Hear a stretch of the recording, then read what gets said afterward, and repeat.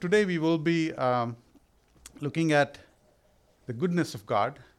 And in the last few weeks, starting this, at the beginning of this year, we started with the core values. So let's do a quick recap. Uh, does anyone remember what is a core value? So core values are linked to our beliefs. So we have certain beliefs in our lives, right? So these beliefs, they when our actions are dependent on our beliefs. Like the way what we believe in comes out in the form of actions. And sometimes when we respond to a particular circumstances or situation, generally our beliefs are driving our response. Right, so we looked at Jesus is central of is center of everything last month, and this month we'll start with a core value, very very important core value known as God is good. Okay, so it's so we'll be talking about the goodness of God for the next 5 weeks. So we'll have different speakers coming in and talking about the goodness of God. Now, in my opinion, goodness of God is the most fundamental core value, because it affects how we pray. It really influences how we react to a particular situation. It influences how we interact with people. It influences the faith and the trust that we have, the outlook that we have in our life. So it is really important to pay attention to this particular core value. Okay, so I'll start with a story. And so few years back, one of our church friends was not keeping well, and the best part of Lifehouse Mississauga is that when someone is not keeping well, there are a lot of people around that person visiting and praying. So I had gone there to pray for this person and be with this person.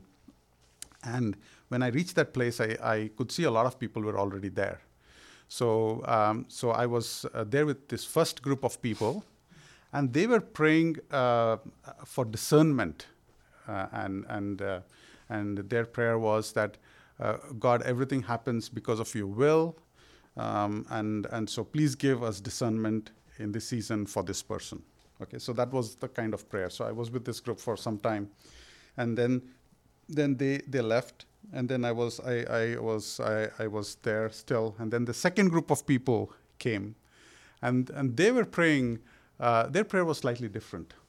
They were praying for healing in the name of Jesus. They're declaring healing on this person in the name of Jesus. And sometimes you know how it works, right? I mean, they usually ask you to test it out. They pray, then they say, can you test now? Can you check? Is it okay? Is it better? Then again they pray. So they were doing this multiple times. And I went back home thinking, hey, there is a difference in the behavior or the actions of these two groups. They're praying differently. What could be the reason? And one of the main reasons is the belief, how they believed in the goodness of God. I think that was the key difference in the way they prayed. And that's what we're going to look at today. Okay, so how we look at God and how we look at His goodness actually determines how we respond to certain situations, how we pray for certain things. Okay, so we will start with if you have a Bible, feel free to use it. If you have a phone, I generally use Bible Gateway or the YouVersion Bible.com. So we'll go through some scripture. Now, let me ask you a question. If someone asks you, or maybe if I ask you, what's your favorite Bible verse? Or what is the most quoted Bible verse? What would be your answer? John 3:16, yeah, that's my favorite as well. I think most of us know it by heart. Any other verse that comes to mind? I think John 3:16 beats every other verse, I believe. so it's the most quoted verse in the Bible. Now, if you look at the Bible has got 66 books. Okay, so written over 2,000 years by multiple different authors. Some have written many different books in the Bible itself. And we see this pattern in the Bible where some authors have gone back and they've quoted some of the verses that were written earlier by other authors. You see this most commonly in the New Testament, right? When you go to the New Testament, you will see Paul writing, looking back into the Old Testament and saying, hey, in this particular, in Scripture, this was how it was written, right? So they cross-reference each other. And there is one particular verse in the Bible which is cross-referenced at least 24 times in the Old Testament and few times in the New Testament. So we'll look at that particular verse in the Bible. Okay, but before we do that, let's look at the core value for today, the principle for today. The principle for today reads something like this. Okay, so it is one of the principles of the core value, God is good. God describes himself as gracious and compassionate, slow to anger, and abounding in love. God is good and by nature is in a good mood. Okay, so this is really important. So we'll look at it in a bit. So the verse that we'll be looking at is Exodus chapter 34, verses 6 and 7. Okay, Exodus chapter 34, verses 6 and 7. Before we read that particular scripture, let me give you some context. Before Exodus, the book of Exodus comes Genesis, right? That's where that's the first book of the Bible. So in Genesis, you have there is this in Genesis 12. You see God calling a man called Abraham, right? And he gives him a promise. And this promise is like this promise has two parts to it. The first part of the promise, it talks about it talks about God bringing blessing on nations through the family of Abraham. So that there will be descendants of Abraham, and at that point in time, Abraham has no kids. He has no children, but God says that you will have so many descendants that these descendants will be a blessing to many nations. That's the first part of the promise. The second part of the promise is that I will give you a land, and we call that land as a promised land whenever we talk about Abraham, that there was a promised land that God says, I'll give you this land, and this land will be a land that your descendants will have. Okay, so it's a two-part promise. Now, Abraham is without kids, and he goes through a faith journey. We have this story in Genesis, but then he has a son by name Isaac, and then Isaac has Jacob, and so his family keeps on growing, and finally, Abraham's family lands itself in Genesis, and the book of Genesis ends there. That the whole family of Abraham is in Egypt, and that's where Genesis ends. And now we get into the book of Exodus. The book of Exodus is a very interesting book. The book of Exodus has two movements. Okay, so when we read a book in the Old Testament, there are something known as movements. It's like a camera frame, and a part of the story, and how the story goes is that is referred to as a movement. So, for example, from Exodus 1 to 19 is a story of how God pulled his people from slavery out of Egypt.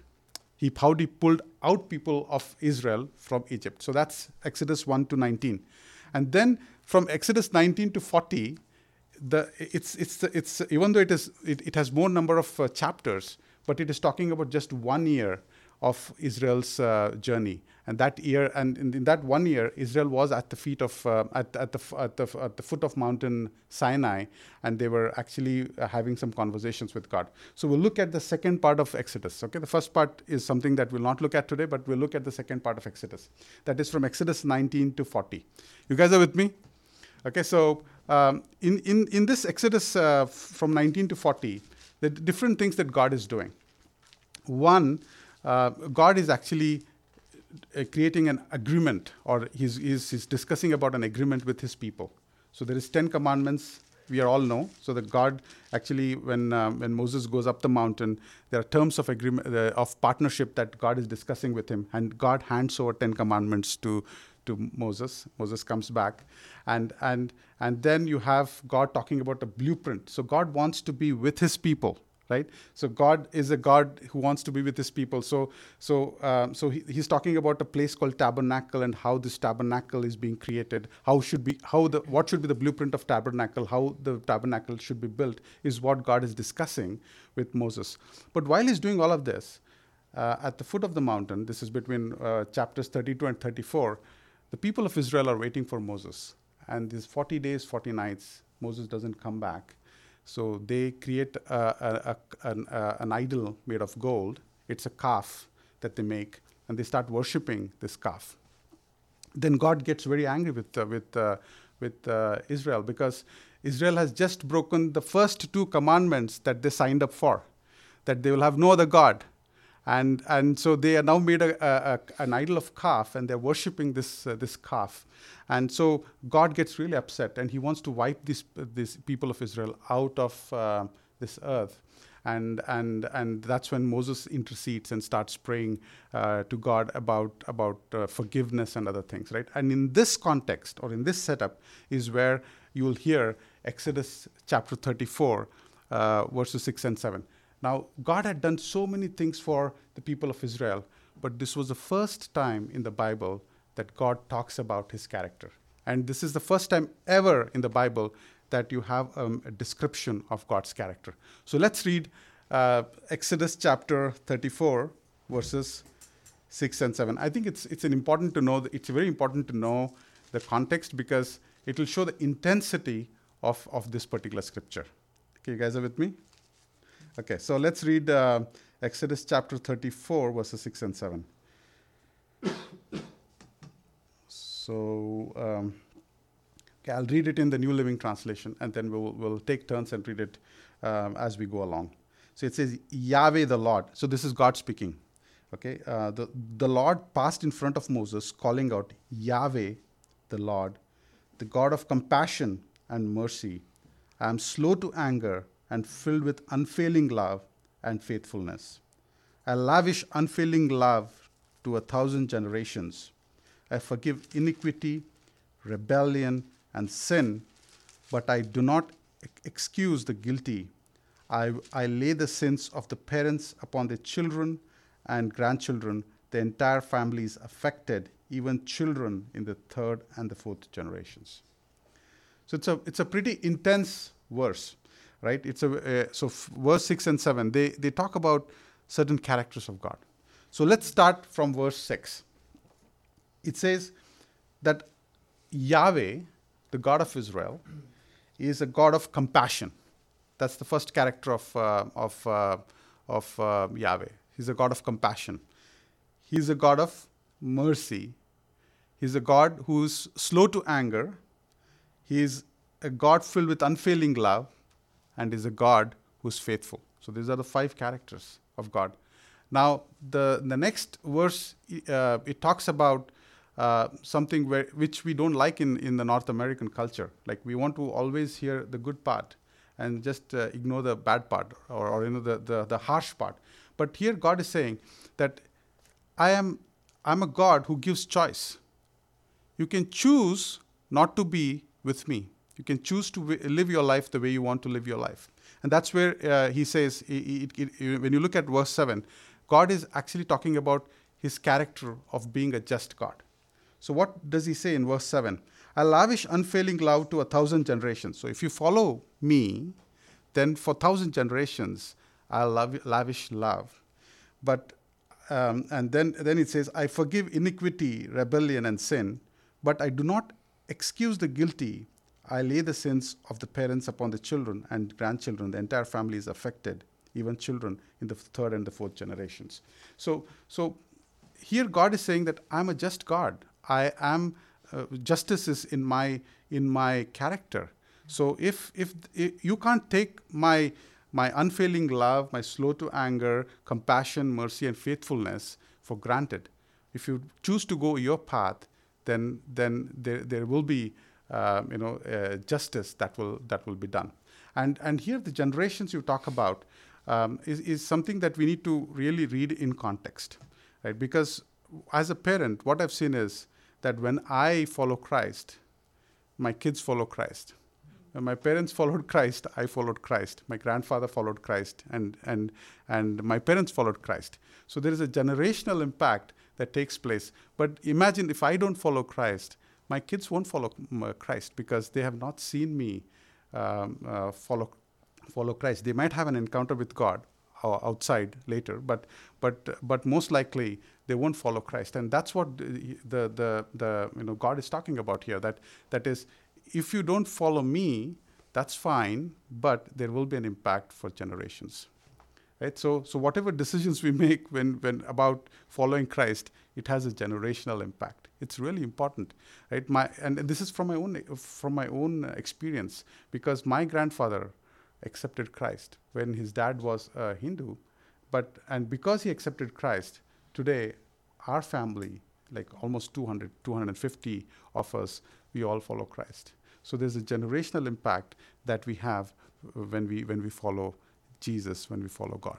Okay, so this is the scripture. This is about talking about the character of God.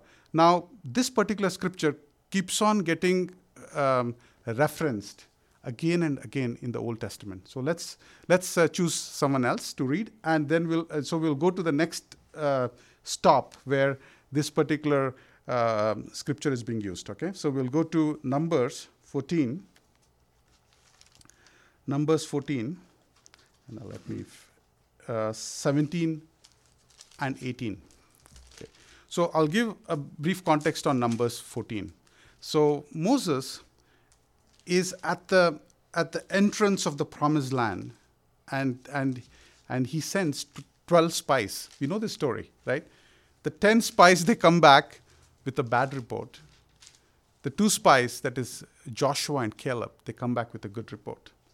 But the people of Israel, they choose to go with the majority, and they are so upset about moving into the promised land because they don't trust God, that they want to actually choose a new leader. They want to just take out Moses, and they want to choose a new leader, and they actually want to go back to Egypt into slavery. So at that point in time, again, God is upset because because God has done so much for them, and now he looks at their lack of trust, and he's upset. At that time, Moses goes back to God, and he cross-references the same sentences that God actually spoke to him about his character. So let's read Numbers 14, 17, and 18.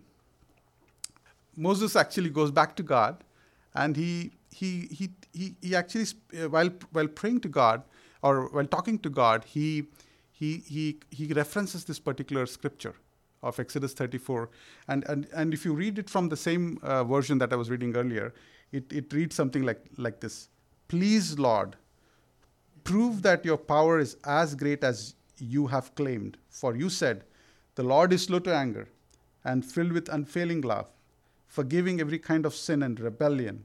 But he does not excuse the guilty. He lays the sins of the parents upon the children. The entire family is affected, even children in the third and the fourth generations." Now we'll look at a couple more, okay, before we summarize the points that we're talking about. Let's look at Deuteronomy 5, verses 9 and 10. Deuteronomy 5, verses 9 and 10. Again, let me give you a bit of a context. So now, a generation of people have gone. Okay, so for 40 years the Israelites wander in the desert. So the generation of people have gone. Now there is a new generation at the door, at the entrance of this promised land, and Moses is now speaking to this new generation. And in this particular scripture, Moses is actually summarizing the 10 Commandments again for them. Okay, so Deuteronomy 5, 9, and 10.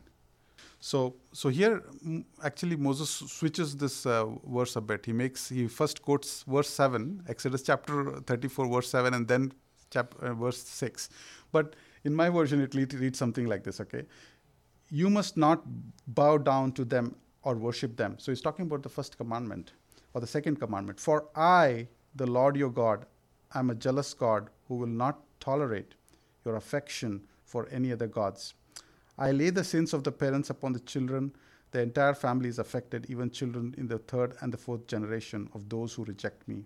But I lavish, this is important, I lavish unfailing love for 1,000 generations for those who love me and obey my commandment. Again, you see that there's a character of God being cross-referenced in this particular scripture. Okay, so you can actually find this almost 24 times in the Old Testament. We look at one of the prophets who actually used the same scripture, very popular prophet, and you should and we all know him. His name is Jonah, right? Jonah, chapter 4, verse 2. Again, Jonah was asked to go to a place called Nineveh, right? It was Assyrian city. The Assyrians were like barbarian people. Okay, so they used to kill people through very innovative techniques. So they were very ruthless. So people of that time, other countries, they used to hate Assyrians. So they never liked Assyrians. So when God asked Jonah to go to Nineveh, he actually goes in the opposite direction to a place called Tarshish. And that's because he doesn't want Assyrians to be saved, because he knows God is merciful.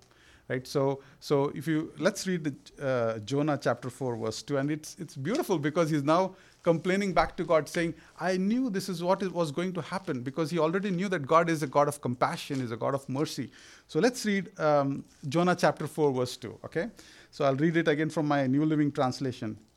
So he complained to the Lord about it. Didn't I say before I left home that you would do this, Lord? That is why I ran away to Tarshish. I knew that you are a merciful and compassionate God, slow to get angry and filled with unfailing love. You are eager to turn back from destroying people.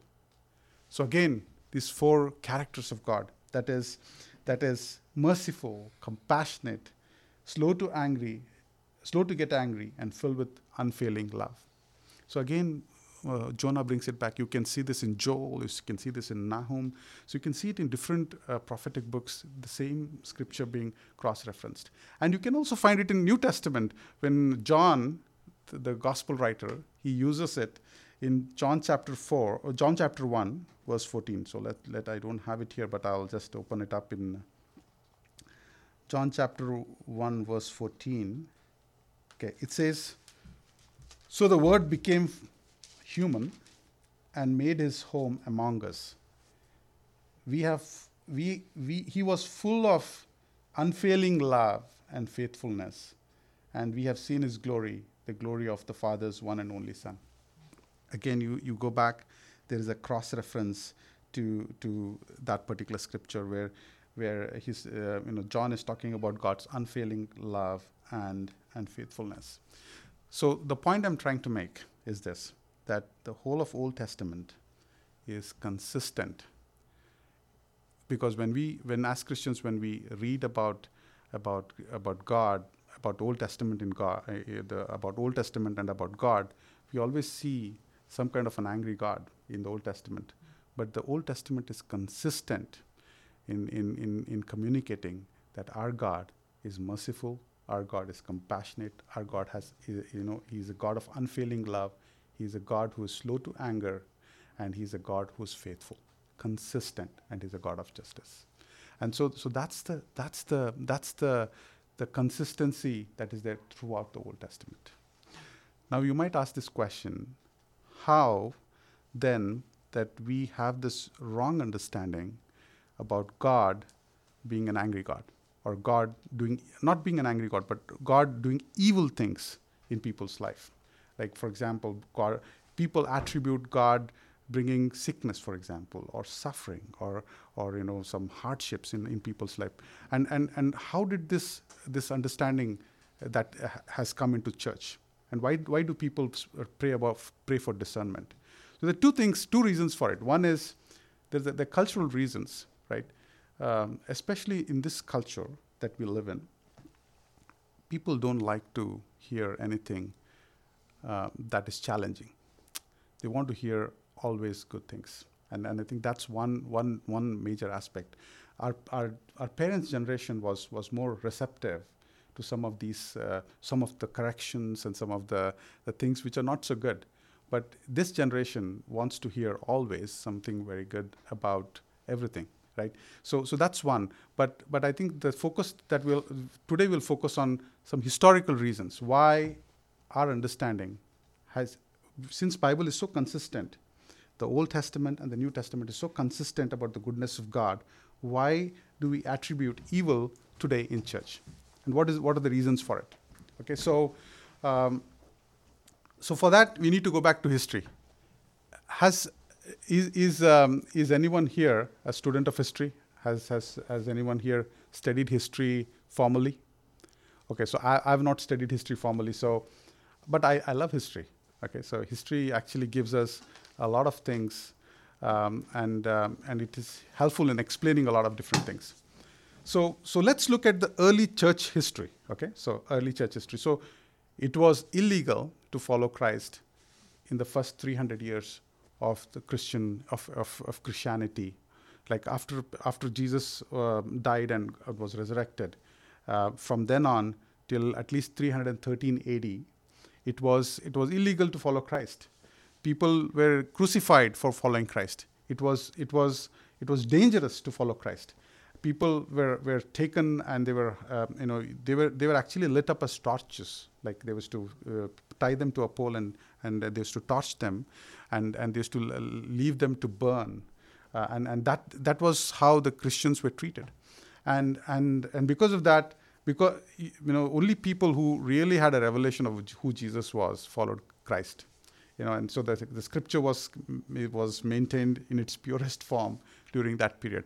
However, during that time, the number of Christians, they actually increased in number, and there are a lot of studies that have shown that almost the entire Roman Empire, a majority in the Roman Empire, had come to know about Christ, even though there was a lot of persecution. So a lot of these, when you're driving your car, you might see that some cars have this fish sign at the back, a fish symbol. See, some of these symbols come from that time. And people actually used to use a lot of symbols to communicate with each other about, and they used to recognize each other as Christians. Okay, they used to use a lot of these symbols.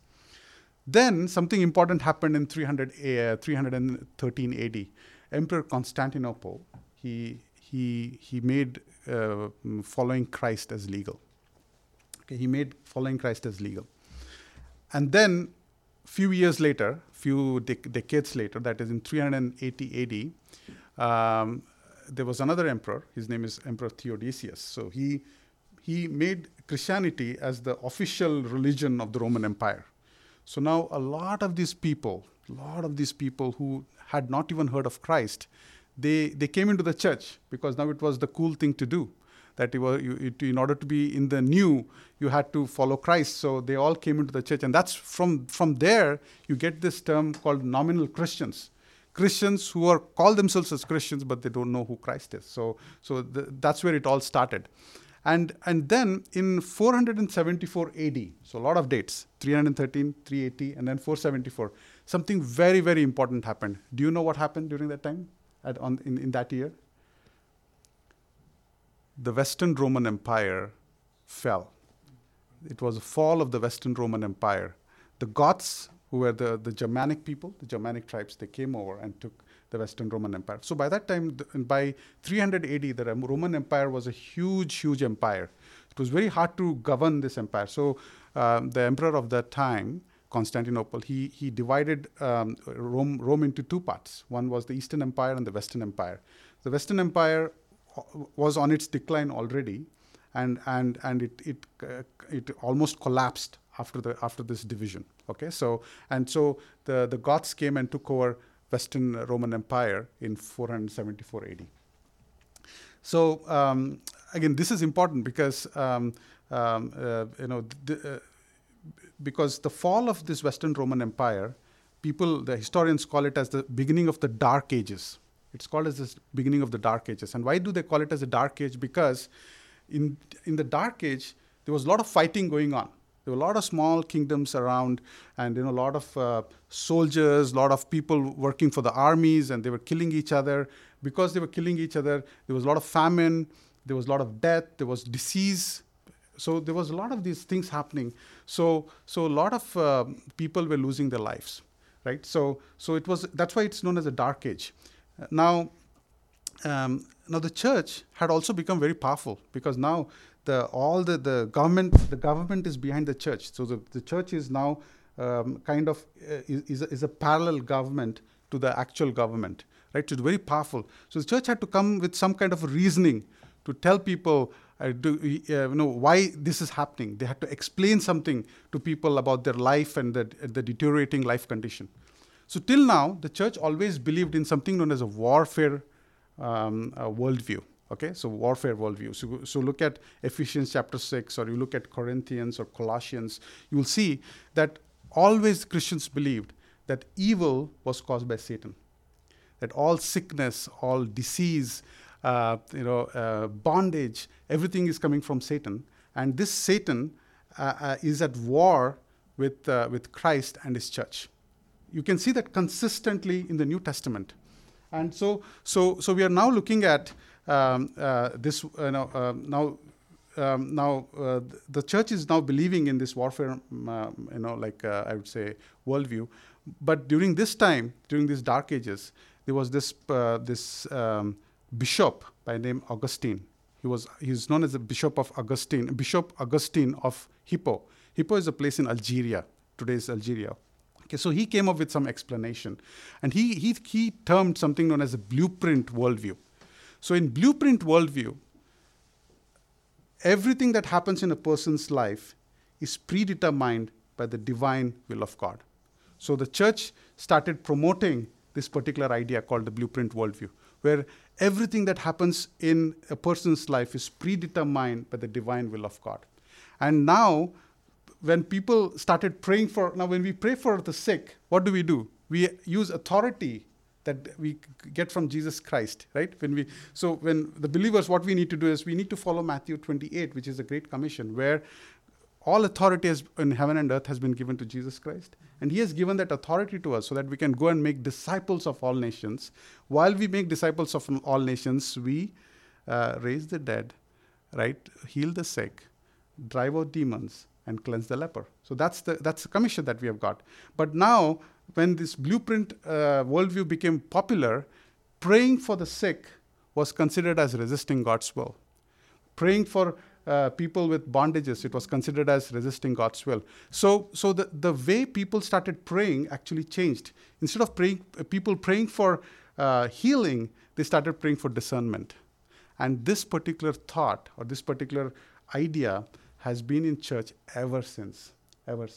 So that's because so a lot of people attribute a lot of evil things to God, which God is not responsible for. They think that God is bringing sickness, God is bringing disaster, God is bringing, a lot of different bad things in people's life, just because he wants to teach them a lesson, which is not true, which is not biblical. In fact, God does not need to bring any kind of hardship on a person's life to bring a change in his life, or in his or her life. For example, there is no need for God to bring some hardship or some disease in a person's life to bring about a change in that person's life. There is no need for God. Now let's look at John chapter 15, and we'll close with this, okay? This is a very, very important verse. John chapter 15, verses 1 through 3, right? 1, 2, 3, sorry.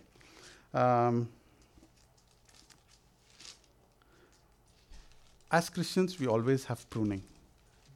We always get pruned, because that's how we grow, right? So pruning is not something alien to Christian faith. When we become Christians, life is not always hunky-dory. We always go through pruning. But how does God prune? A God who created this whole entire universe with his words, he does not need disease or sickness or hardship or suffering to bring about change. We just need God's word, and God's word can bring change in our life. Okay, so let's look at John chapter 15, verses 1 2, 3. I'm reading from the Amplified version. The reason being sometimes Amplified version gives you a more it's more explanatory. So let's read from Amplified version. I am the true vine, and my Father is the vine dresser. Every branch in me that does not bear fruit, he takes away, and every branch that continues to bear fruit, he repeatedly prunes, so that it will bear more fruit, even richer and finer fruit. You are already clean because of the word which I have given you, the teachings which I have discussed with you. See, God gives his word when he needs to prune. When there is pruning, that pruning happens through God's word. And God does not need to bring any hardship on any of us to bring about a change in our life. So that's very important. And when we have that understanding, you will see that we will start interacting with people. We will start looking at life differently, and we will have that confidence that I have a backing of a good God. A God, I can trust a God who is for me, who's faithful, who's merciful, who's compassionate. I don't have to now worry, because imagine, we have sons and daughters, right? Imagine there's a father, and he breaks his son's arm just because he wants to teach him a lesson. The son will never trust the father, and that's what is happening in the church today. That we don't trust God because we attribute a lot of evil to him, which he is not responsible for. And again, as we grow, as in relationship with God, there will be trials, there will be testing. We all work in the knowledge industry. When we take a test, the test is an opportunity. That's why James, in the book of James says this, that be glad, rejoice when you're tested.